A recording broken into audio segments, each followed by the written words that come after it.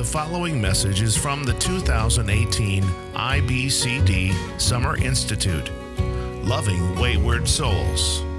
If you have a Bible, go ahead and turn to James chapter 5.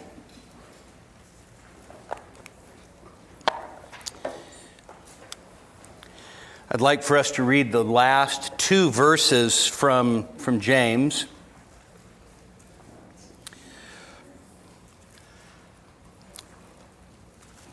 My brothers, if anyone among you wanders from the truth, and anyone turns him back, he must know that the one who has turned a sinner from the error of his way shall save his soul from death and cover a multitude of sins. Let's pray together. Our Father, we come to you today. We're so thankful for this conference and so thankful for those that are hungry to learn more of your word and put it into practice, Father, not only in our own lives, but hopefully by your grace in the lives of others. And we pray for your help now. We commit this time to you. We pray that you would use it to better equip us. We pray that you would sanctify us in the truth. Your word is truth. In Jesus' name, amen. We're talking in this conference about rescuing the wandering. And it should remind us that the Christian life is a race, right? Of course, that is the famous metaphor in Hebrews chapter 12, verses 1 and 2, that we are to run the race with endurance that's been set before us. And so what that means is that if the Christian life is a race, then it means that there's a finish line. And if there's a finish line, then finishing well is important. Okay? But I would say that not only finishing well is important, I would say that sometimes just finishing is important. Right? Remember years ago, you can see this on YouTube, there's this Tanzanian marathon runner, John Stephen Akwari. It was the 1968 Mexico Olympics, and he is running, but running's really not an apt description of what he's doing. He has gauze hanging off of his leg, tape, he's hobbling. It is absolutely agonizing to watch. And it just tugs at your heart to see this guy struggling step after step. But he finishes.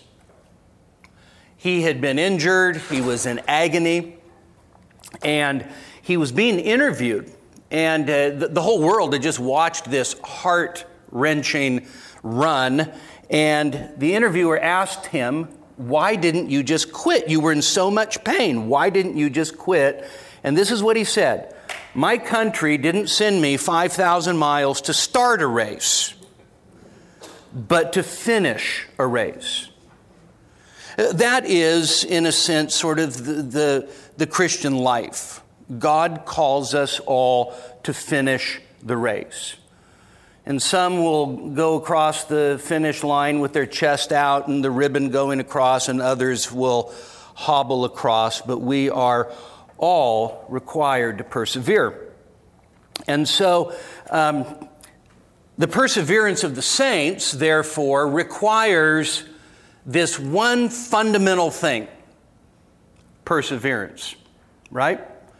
And so when we think about this issue of perseverance, the necessity to finish the race, it kind of brings together two things for us that make us sometimes a little uncomfortable, and that is the doctrine of God's sovereignty in keeping his own all the way to the end, and then also the doctrine of personal responsibility to make sure that you finish the race and actually run all the way to the end. And so, in a sense, the perseverance of the saints is a convergence of two biblical truths.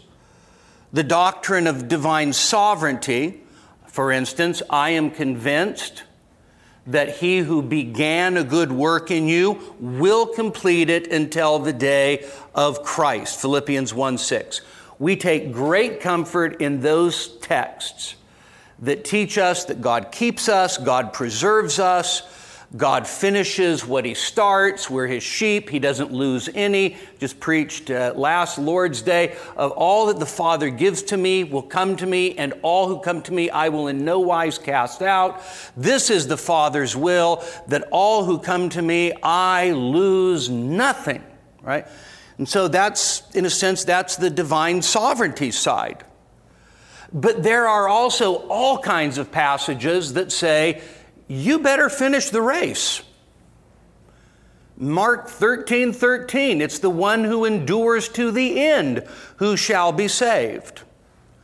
And so this kind of brings us to the issue of the mystery, as it were, between sovereignty and responsibility, and that's not really what we're here to talk about. I hope you think about those things. I hope you think hard about those things. But I also hope that you think about those things in a balanced way so that you don't use one side to eclipse the other. That's always sort of the tendency that we have when we do theology, is that we think that somehow if I like these texts better, then they outweigh the text that I'm not overly fond of. And as biblical counselors, none of us have the prerogative to actually do that. And so this is a wrestling with texts. How do these things fit together? But we're just going to make a basic assumption here for our session, and then you can come and talk to me later if you have a different view. I am pretty stubborn, though, so I doubt you'll change my mind. So, the title of the session is Save the Saints. And I got to tell you that I actually stole that title. It's not original. John Piper's Brothers Were Not Professionals. He's got a wonderful chapter in there, Brothers Save the Saints. So give John Piper credit for that. The title is designed to actually bring together the idea of what we do in counseling and the perseverance of the saints. All right?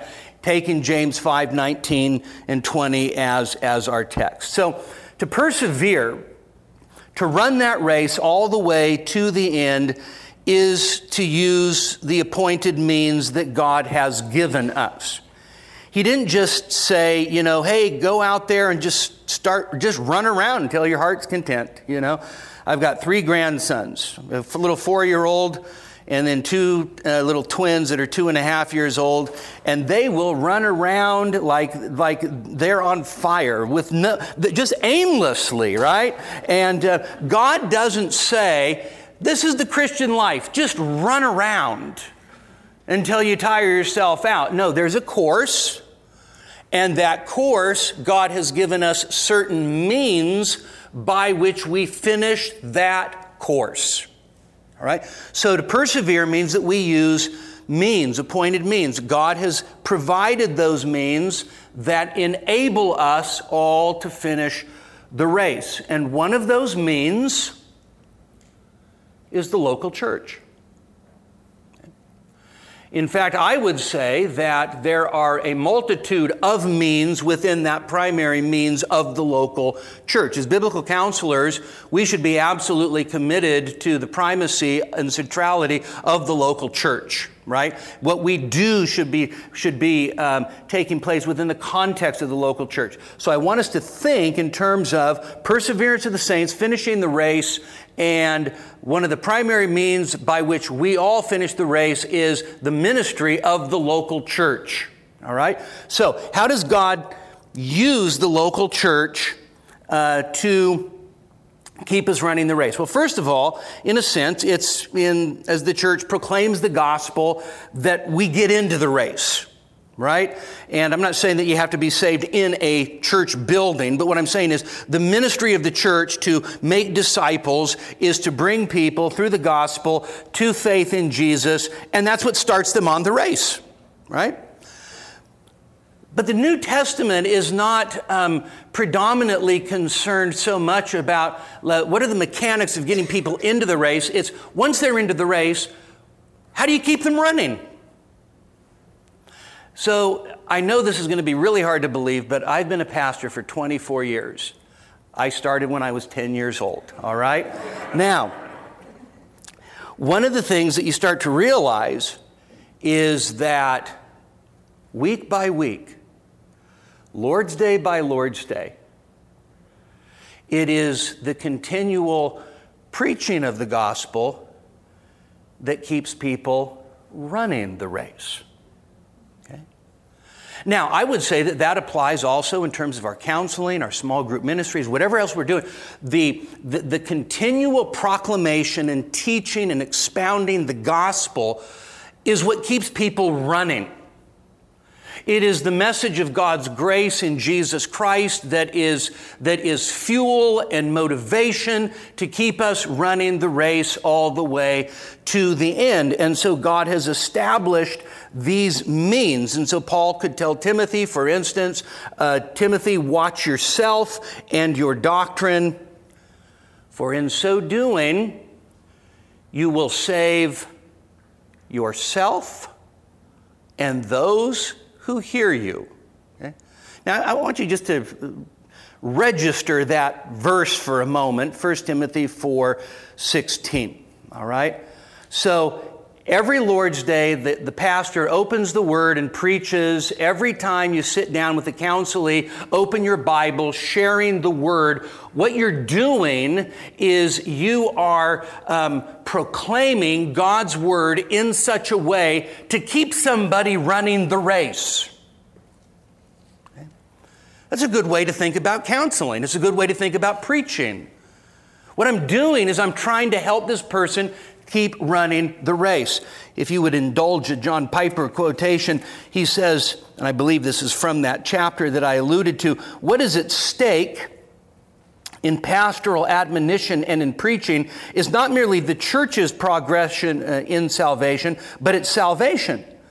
What a mistake it would be if we drew the conclusion, let us then preach only messages which show the simple plan of salvation week after week. This is most emphatically not the way to tend the flock over which the Holy Spirit has made you overseers. We must remember this: there is no standing still in the Christian life. Either we're advancing towards salvation or we're drifting away to destruction. If we do not point our people to the inexhaustible riches of Christ by unfolding for them the whole counsel of God, then we steer them onto the rocks where they can make shipwreck of their faith. So, God uses the church to get people in the race. God uses the church to keep people running the race. And then here is sort of a sub-point, and that is, God uses one another to keep us running the race. Okay?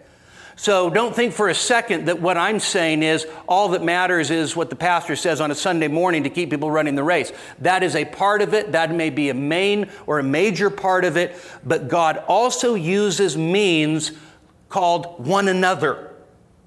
Okay?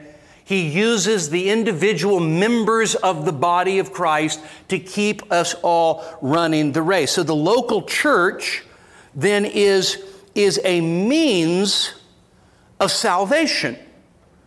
So God has joined the body together so that we are actually means in each other's lives. We are means to help each other grow. Sometimes that takes place just simply, it's not some sort of formal counseling situation. You've just befriended somebody and you are just pointing to the Lord and you're discussing the Word, and it's a very informal kind of relationship, but you're just helping them grow. You know what you're doing? You're helping them run the race. You're helping them finish the race. Sometimes, though, we actually are called to to more formal means within each other's lives. And so what this means is that God uses us and other people also in our lives as the very means of rescue and salvation for each other. Okay? Now, if your church is like our church, we like to be theologically accurate. Anybody go to a church that likes to be theologically accurate? Okay. We believe it's important, right? We want to make sure that we cross our theological T's and dot our theological I's with precision. And so, for instance, in our church would be a Reformed church, and we would believe wholeheartedly in the sovereignty of God in salvation. All right?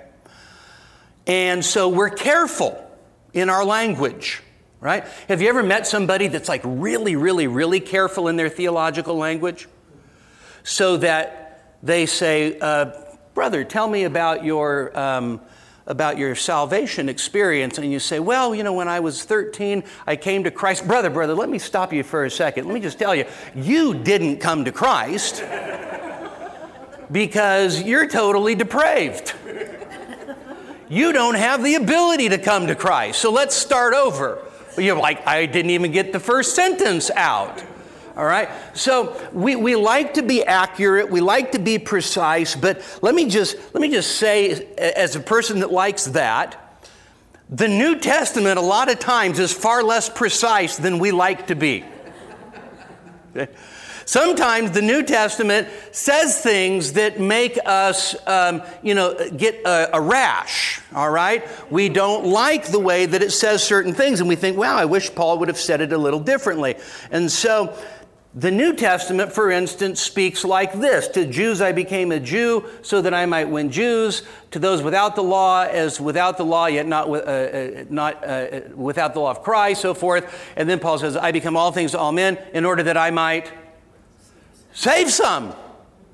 You're like, Paul, you can't save anybody. And yet he says, in order that I might save some, right? The 1 Timothy 4:16 passage that I alluded to a few minutes ago. Watch over your life, yourself, and your doctrine, for in so doing, Paul says to Timothy, you'll save yourself. Oh, did Paul really believe that Timothy could save himself? And the answer is no, he didn't. And those who hear you, did Paul really think that Timothy could save those that heard his preaching? And the answer is no. But here's the point. Sometimes the New Testament uses language that is shocking.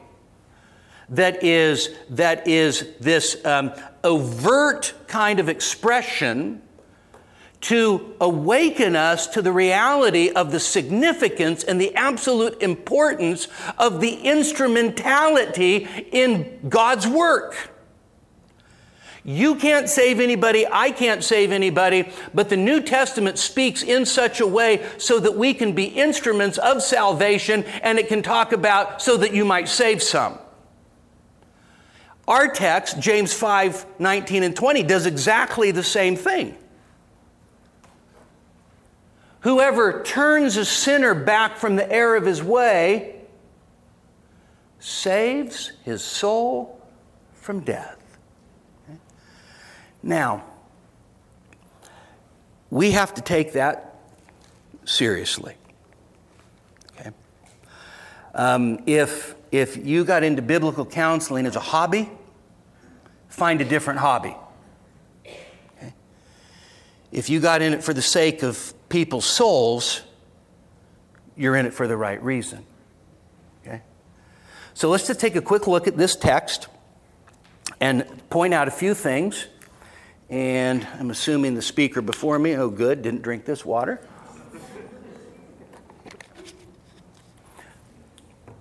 First simple observation from James 5.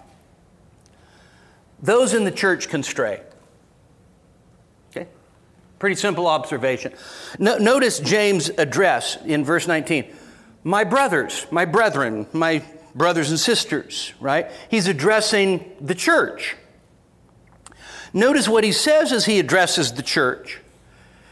if anyone among you. What is he talking about? He's talking about people in that local assembly that he was addressing, and he's saying, so, brethren, so that's what we would call a judgment of charity. He is assuming for the most part that the people he's addressing are brothers and sisters. Okay? He's not like overly persnickety. There's no footnote that says, my brethren, footnote, see footnote. I know that some of you aren't really brethren. Okay? It's not what he does. Okay? He just says, my brethren, gives them the judgment of charity. If any one of you, that is, notice he doesn't say, if any among those down the street at that other church. You know, that church that does the coffee and donut thing? They're not the ones that aren't serious like we are. If any of them stray, then you can go, no, it's if any among you, right? And then notice this phrase, wanders from the truth. Oh, this is what we're talking about in this whole conference, right? So the idea of to wander, by the way, it's a great Greek word. It's the word from which we get our word planet. So the ancients used to think that the stars kind of wandered out in the universe. Okay? They kind of wandered. And so planao is the idea of to wander, or it could also be to be deluded, okay? To go astray. Now, James has already talked about the idea of going astray back in chapter 1, verses 13 to 16, when he talks about what happens when lust is given birth in our hearts and we are led astray, right? And then that gives birth to sin, and sin to death. Notice here, it's those who among you who wander away from the truth. Now, right away, when we hear that, at least kind of like people like us, and we hear wander away from the truth, we think that what's probably primarily in view is doctrinal error. And I don't want to leave or exclude that idea, but I would say that if you look at James as a whole, James 1:18, what is it that brings forth life? It's the word of truth. Okay? It's the word of truth that actually brought us to life. And so to wander from the word of truth is not necessarily a person that says, I don't believe in the content of the gospel anymore. Okay? But it is probably more like somebody who is getting off of the course of what brought them to life. So it could be a doctrinal straying, but in all likelihood, it's probably a moral straying. Okay? So it's the word of truth that brings us to life, and to wander away from the word of truth probably entails the idea of sort of drifting from the gospel. The truth is something that is not only to be believed, and this is very heavily emphasized in James, right? The truth is not just something believed, the truth is something that is lived, right? It is something that is manifest in our lives. And so for James, I don't think that the idea of right belief and right behavior can be separated. So the picture here of what is in view is the person who has not just changed millennial perspectives, but it's somebody who has started to drift away, started to wander away from the things that they said they believed and the things that they were committed to in their life. Now, I already know the outcome of this poll, but how many of you know somebody that's done that? Okay? All of us have, right? I mean, all of us know somebody who has made profession of faith, somebody who has been fervent. You know, I mean, time would fail me if I told you about 24 years of ministering in Nevada and men who have stood and preached or offered prayer at the Lord's Supper or read the Scriptures or counseled others, only to find that they were living a complete double life and then end up wandering away completely from the things that they said they believed. Okay? So that can happen.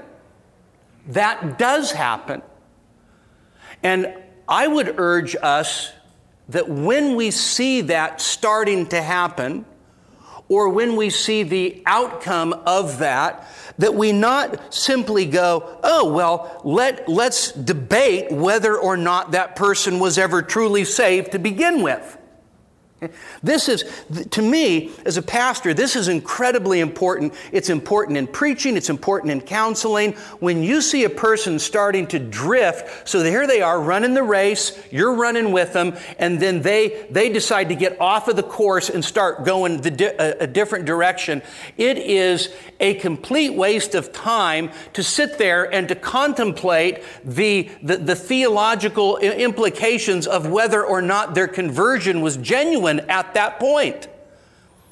If the Christian life is a race that is to be finished, the issue is not for us to say, I wonder if they were really a runner. I wonder if their foot was actually touching the block when they started. Okay? There is a place for 1 John 2:19, they went out from us because they were not of us, etc. But when you're trying to minister to somebody, your goal is to actually get them back in the race. And so, first observation, people who profess faith can wander from the truth. How does that happen? Well, I mean, it's almost countless, right? I mean, what is it that causes somebody to say, Jesus has saved me, forgiven me of my sins, I've been committed to following Him, and now I'm going to throw all of that away for the sake of X. Right? We have to understand something, and that is that there is a delusional power to sin. Okay? And that delusional power can really blind people. I mean, is it not the very definition of insanity to say that I'm going to walk away from a Savior that I say loves me, I'm going to walk away from the Bible, which I believe is the truth, I'm going to walk away from a church family, I'm going to walk away from a biological family, all because I found somebody who's 10 years younger than me and really cute? That's insanity. It's absolute insanity. John Owen, my favorite Puritan, he says this. He says, temptation can darken the mind by a sad entanglement of the affections. Okay? The desires. He says, when the affections are engaged, they have a strong influence in blinding the mind and darkening the understanding. Yeah.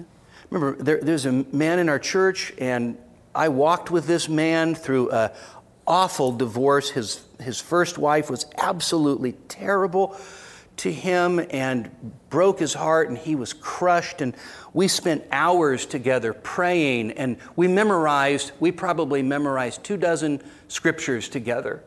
We were just meet. He didn't work very far from the church office. He would come in lunch hour.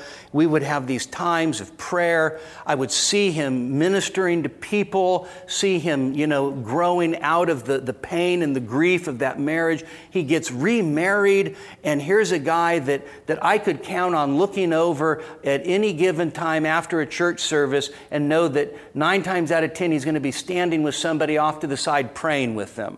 That's just the kind of guy that he was. And yet then he turned around and did the very same thing to his second wife that his first wife had done to him. And did the very same thing to his kids that his first wife had done to the kids. That is a darkness. And you're talking to this person, and you want to say, who are you? You are not the person that I used to know. You ever feel that way? And so, Owen goes on and he says, if any have not considered this before, you need only to open your eyes to what is around you and you'll quickly see it. The engagement of the affections clouds the mind and darkens it. Show me a man engaged in hope, love, and fear in connection with temptation, and I shall quickly show you how he is darkened and blinded. Then he says a little later, he says, affections set at liberty by temptation will run on in madness. Okay? So, all kinds of sins can delude, can darken. I'm going to make a suggestion here and say that there are certain sins that are peculiarly darkening and blinding. Sexual sin is one of those. Okay? I tell our young people all the time, listen, sin will make you stupid. Okay? Sexual sin will make you stupider. Okay? Addictions could be one of those sins, right? A person that was upright and living for the Lord, and then all of a sudden they start to be in bondage to certain addictions, and then all of a sudden they're lying and they're stealing and doing things that they would have never done before. Bitterness can be incredibly self-deluding, right? We meet a bitter person and all of a sudden everything is everybody else's fault. Nothing is my own. And so we can be deluded by sin. Now here's the thing as biblical counselors that we have to keep in mind, and that is that no one is exempt. That's why when Paul says in Galatians 6:1, my brethren, if anyone is overtaken in any trespass, you who are spiritual, restore such a one in a spirit of gentleness, looking to yourself, lest you too be tempted. Okay? So none of us are exempt from being deluded by sin. It doesn't matter how much Bible we know. It doesn't matter how many years we've walked in the truth. It doesn't matter how dramatic our conversion. And I don't pretend to know how a person can go from this to this. Okay? I can't tell you the soul logic of how a person goes from being a lover of Jesus to being insanely in love with their sin. I can't explain it to you, but I know that the Bible tells me that it's real. And so the writer to the Hebrews warns us, see to it, brethren, that there not be in any one of, here's our word, you, right? So us, in any one of you, an evil heart of unbelief which falls away from the living God. Okay? That's pretty serious. Encourage one another day after day, as long as it's still called today, lest you be hardened by the deceitfulness of sin. So, it is possible for people in the church to stray, okay? To get off course. I love John Bunyan's Pilgrim's Progress, old Christian getting off into bypass meadows, right? Getting off of the course.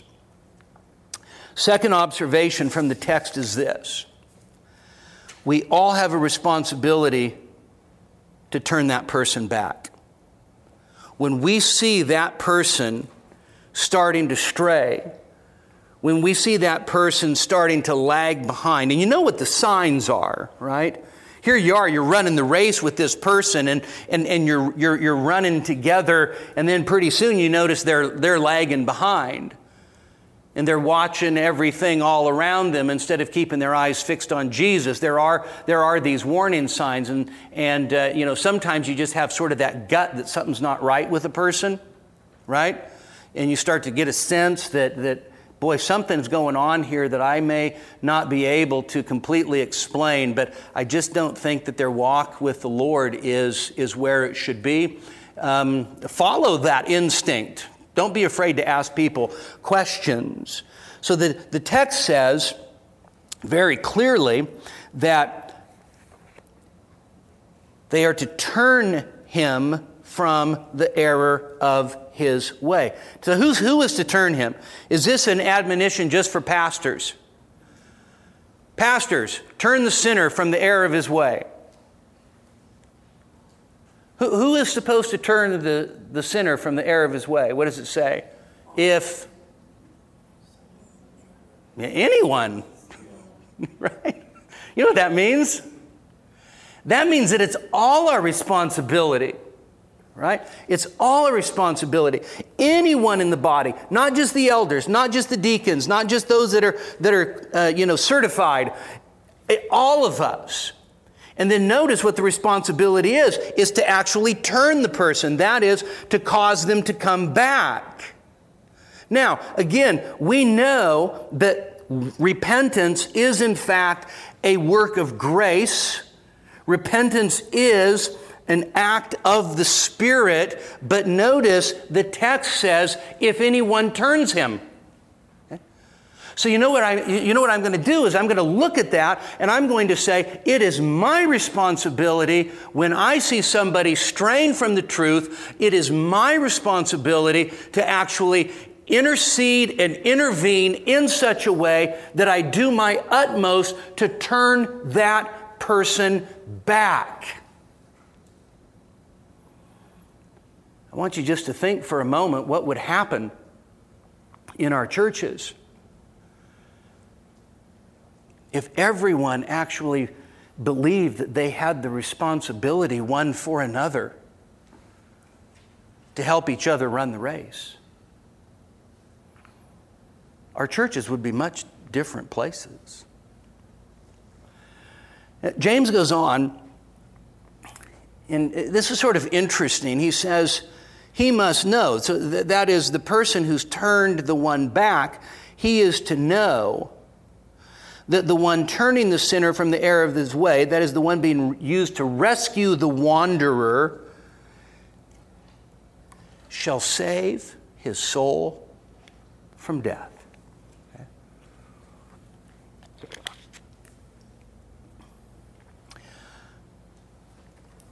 Death here, I take to mean condemnation, judgment. Okay? And to save his soul, I take that to mean a safety at the judgment. Okay? In other words, I don't think that what James is saying here is if you turn a sinner from the error of his way, what you've done is you've saved him from dying physically and you've saved his soul from physical death. I don't think that that's what James is saying. I think James is saying this in the utmost meaning of these words. So you turn a person from the error of his way, you're to let that person know that what they've just done is they have actually saved that person from death, saved their soul from death. Now, why would James want them to know that? Because he wants people in the body of Christ to understand what is at stake with each other. There's a weight and there's a gravity and there are eternal implications for the way that we actually take responsibility for each other. And then James turns around and he says, and shall cover a multitude of sins. I take that to mean that there's some different opinions as to what this means. I just think the most simple, straightforward is that through the act of turning somebody that's wayward back, that the wayward person's sins, which were probably many, have now been forgiven, covered. Okay? In other words, let the person know that the one who intervenes has done a saving work. Now, I don't know if you think about your counseling that way. And I know there are different counseling situations for sure. The person that comes in and is grieving because they've lost their husband, they're not wandering from the truth. They're looking for help for grief. But But let's face it, a lot of the counseling that we do, I'll speak for myself, a lot of the counseling that I do ends up revolving around people who are looking at quitting the race. And so if we take the admonition seriously, watch out, brethren, lest there be in any one of you an evil heart of unbelief, right, which falls away from the living God. Scary. What's the antidote? But encourage one another, day after day, as long as it's still called today,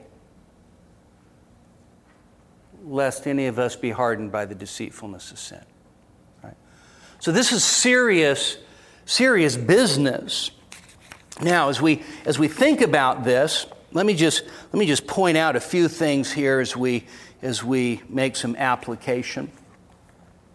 I would suggest that this is probably one of the most neglected aspects of church life today. Okay? And I think there are different reasons. And what I'm talking about specifically is the idea of actually aggressively, lovingly, but aggressively getting involved in people's lives and trying to turn them back. All right? I think that this is one of the most neglected aspects of church life today, and I think there are a lot of reasons why we don't typically see this or engage in it. One is we're Americans by and large, okay? And we have this gigantic idol called privacy. Okay? And so we have sort of this cultural norm that basically says it's none of your business. Okay? And I want to say that the biblical norm crashes head on with the cultural norm. It is our business because we're in the body of Christ. Okay? Now, if you're just, the guy that lives 4 doors down from me, and I see some bad activity happening, I may or may not come and talk to you because that really might not be my business. But if you're going to profess faith in Christ and be in the body of Christ, we are one another's business. But we have a cultural norm out there that says, you know what? Get your nose out of my business. I think another reason why the church doesn't do this is because of a concept of professionalism, and that is, I thought that's what we hired the pastor to do. That's got to be the elder's job. I mean, what do they do anyway? So they should be the ones going out and doing this. I think another reason why we typically don't do this is because of bad theology that just basically says, well, at least they're saved. Well, if that's the mentality, then we're actually ignoring huge parts of the New Testament that would indicate to us that the fact is that if they continue in that path on the last day, they won't be saved. And so just to assume some form of easy believism and to say, well, you know what, I knew him when he was 8 years old. I saw him get baptized, and I know that he's 30 now and he's a serial adulterer. But, after all, he'll be saved. He'll just lose a few rewards. That's really bad theology. And it's not only bad theology, it is dangerous theology. Because there have been countless people who have bought into the idea that salvation is nothing more than an act of the will, a simple decision, raising the hand, walking the aisle, doing whatever, jumping through whatever evangelistic hoop, and they do that thing that anybody can do, anybody at least that's got, movable limbs. Movable limbs doesn't qualify you to enter the kingdom of heaven. And yet what we've done is we've made evangelical sacraments of movable limbs, raise a hand, walk an aisle, something like that, sign a card, and then we say, now, they're saved. How did we start? The Christian life is a race. We have no right to conclude that there are people that are genuinely saved that have never ran a day in their life.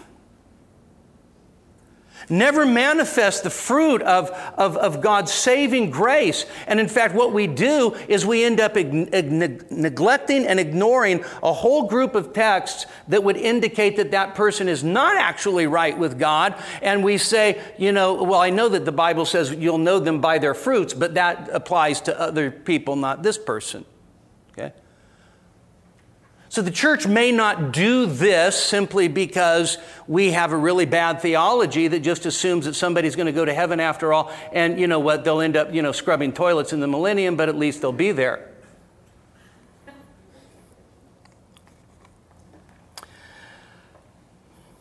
Sometimes it's hard to be a church that does this when you live in a country where you have just as many choices for churches as you do for places to go to eat dinner.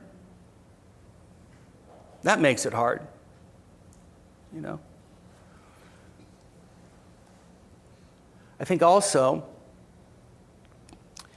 when it comes right down to it, probably one of the main reasons why we don't do this James 5:19 and 20 thing is because it is incredibly uncomfortable. Incredibly uncomfortable. And so,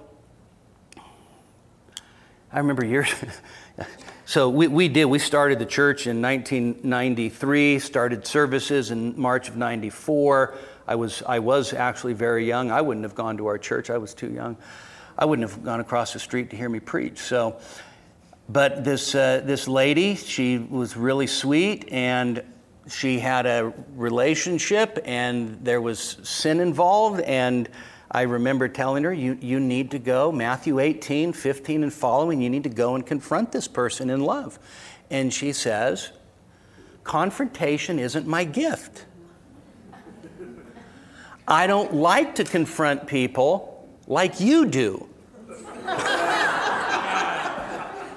And I thought, well, there's a lot wrong with that statement. I mean, first of all, I don't like confronting people. In fact, if you're a normal person, confrontation is not what you wake up thinking about. Who can I confront today? That's not what, and in fact, for most of us, when we know that confrontation is coming, you get the knot in your stomach, you think about it, you lose sleep over it. None of us like to confront, but the fact is that we're all called to it, and it's not a special gift. So how can we turn people back? Well, first, I want to say that we'll never be the kind of people that are turning people back until we actually really love their souls.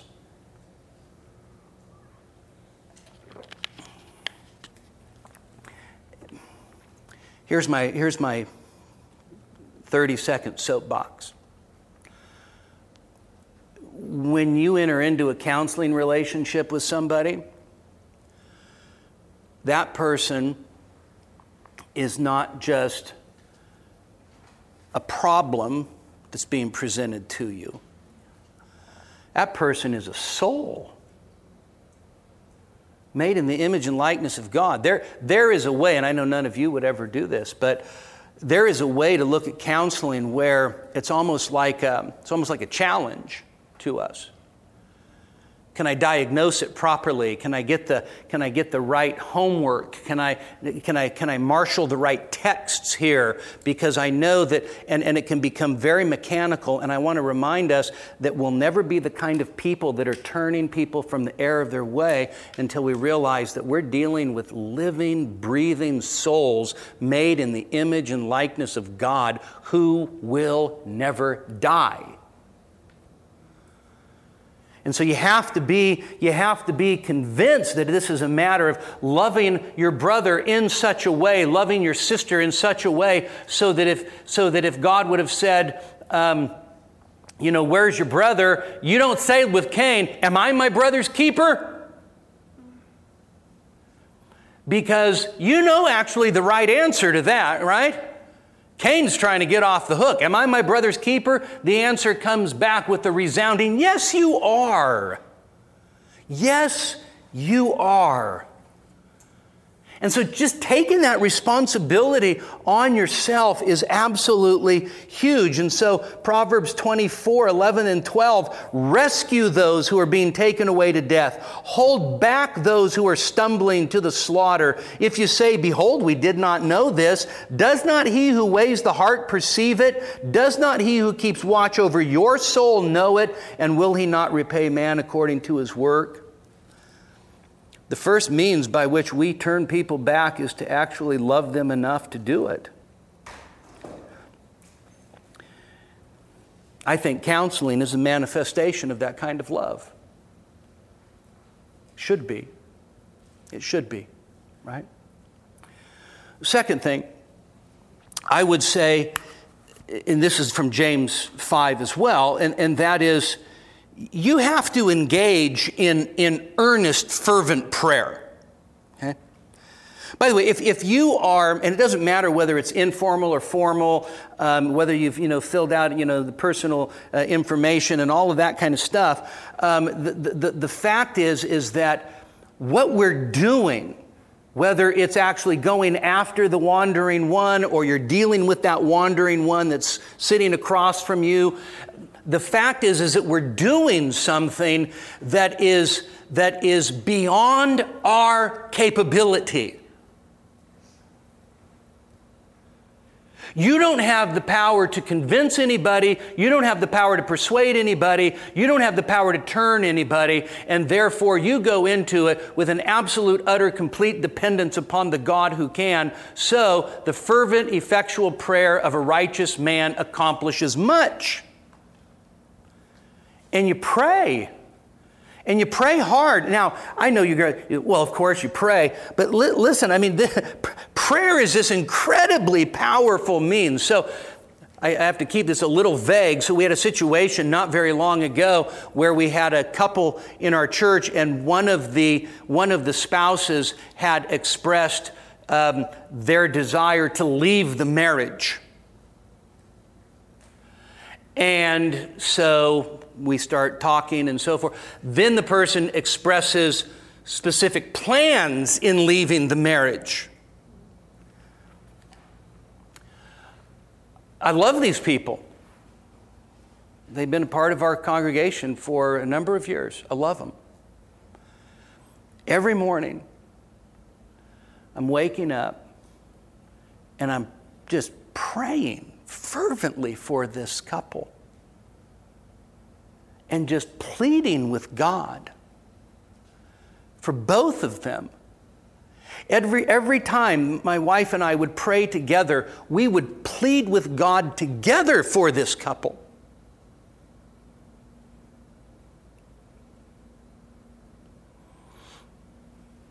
One of them was in church last Lord's Day and said they were staying in the marriage.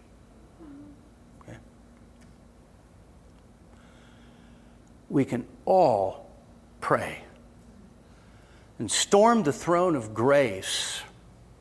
And it doesn't matter if it's one of your kids, if it's a spouse, if it's somebody you're ministering to in the church. Prayer is a powerful means by which we can turn somebody back. The next thing, and this is simple, but this is hard. Communicate. Communicate. So, calls, letters, texts, visits. So take this in the overall context. Don't waste too much time on small talk when you've got somebody that's wandering from the truth. Sometimes we get so uncomfortable, and so in this most recent case, I would make it a habit of texting both every day a passage of Scripture. Okay. For the one intending to leave, they were usually warnings from the Bible. Okay? Warning texts. I'm not interested at that point in consoling a person that is raising a high hand against God. I'm interested in them seeing the results of what happens if they follow through. That's how I understand the warnings to work, is that the warnings give the person pause and bring them back. Okay? I live in Carson City. If I go visit my parents, I have to drive over the Sierra Nevada mountains. It's a great drive, by the way. I take Highway 50 from time to time. You know why? Because it's really windy. And you know what's all along the road? These yellow signs. You know what these yellow signs say? These yellow signs, they have like a picture of a truck tipping over. You know the signs I'm talking about? And it will say like 45 miles per hour.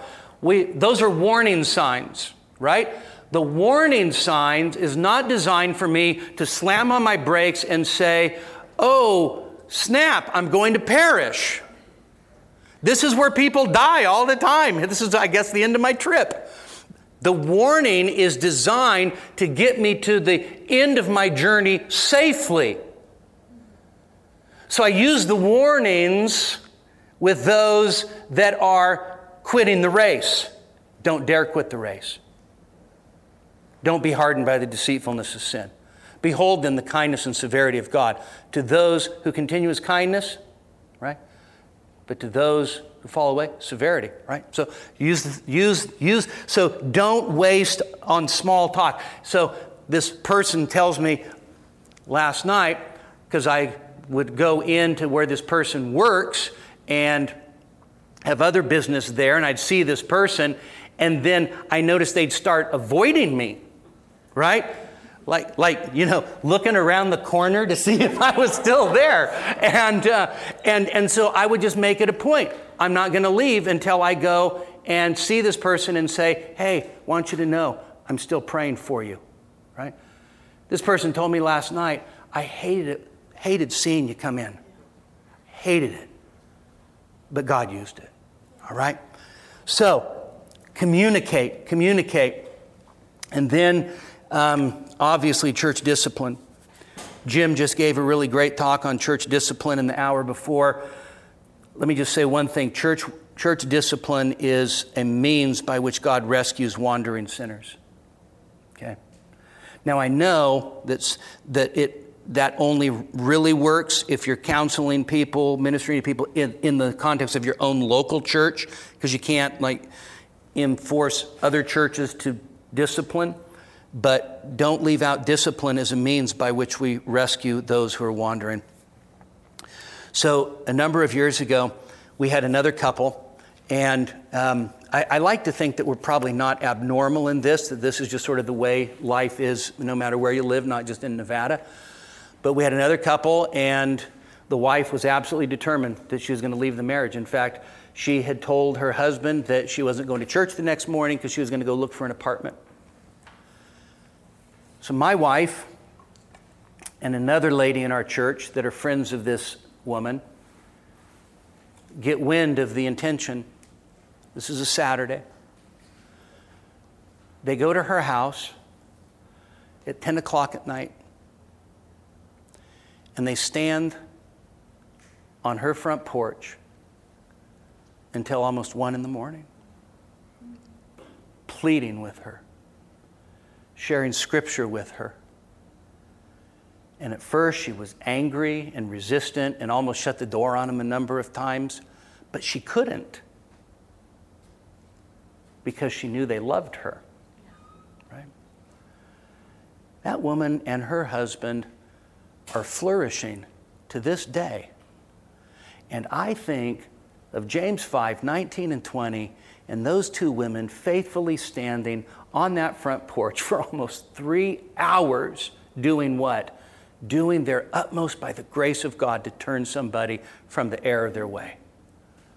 This is the role of the church, and it's the role that we all share. May God help us. May God help us to do this for His glory.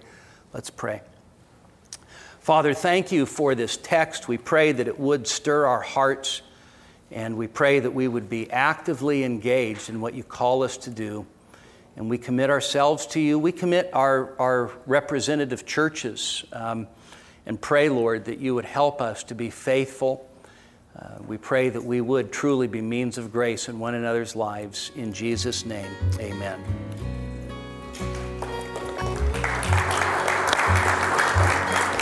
Copyright 2018 IBCD. All rights reserved.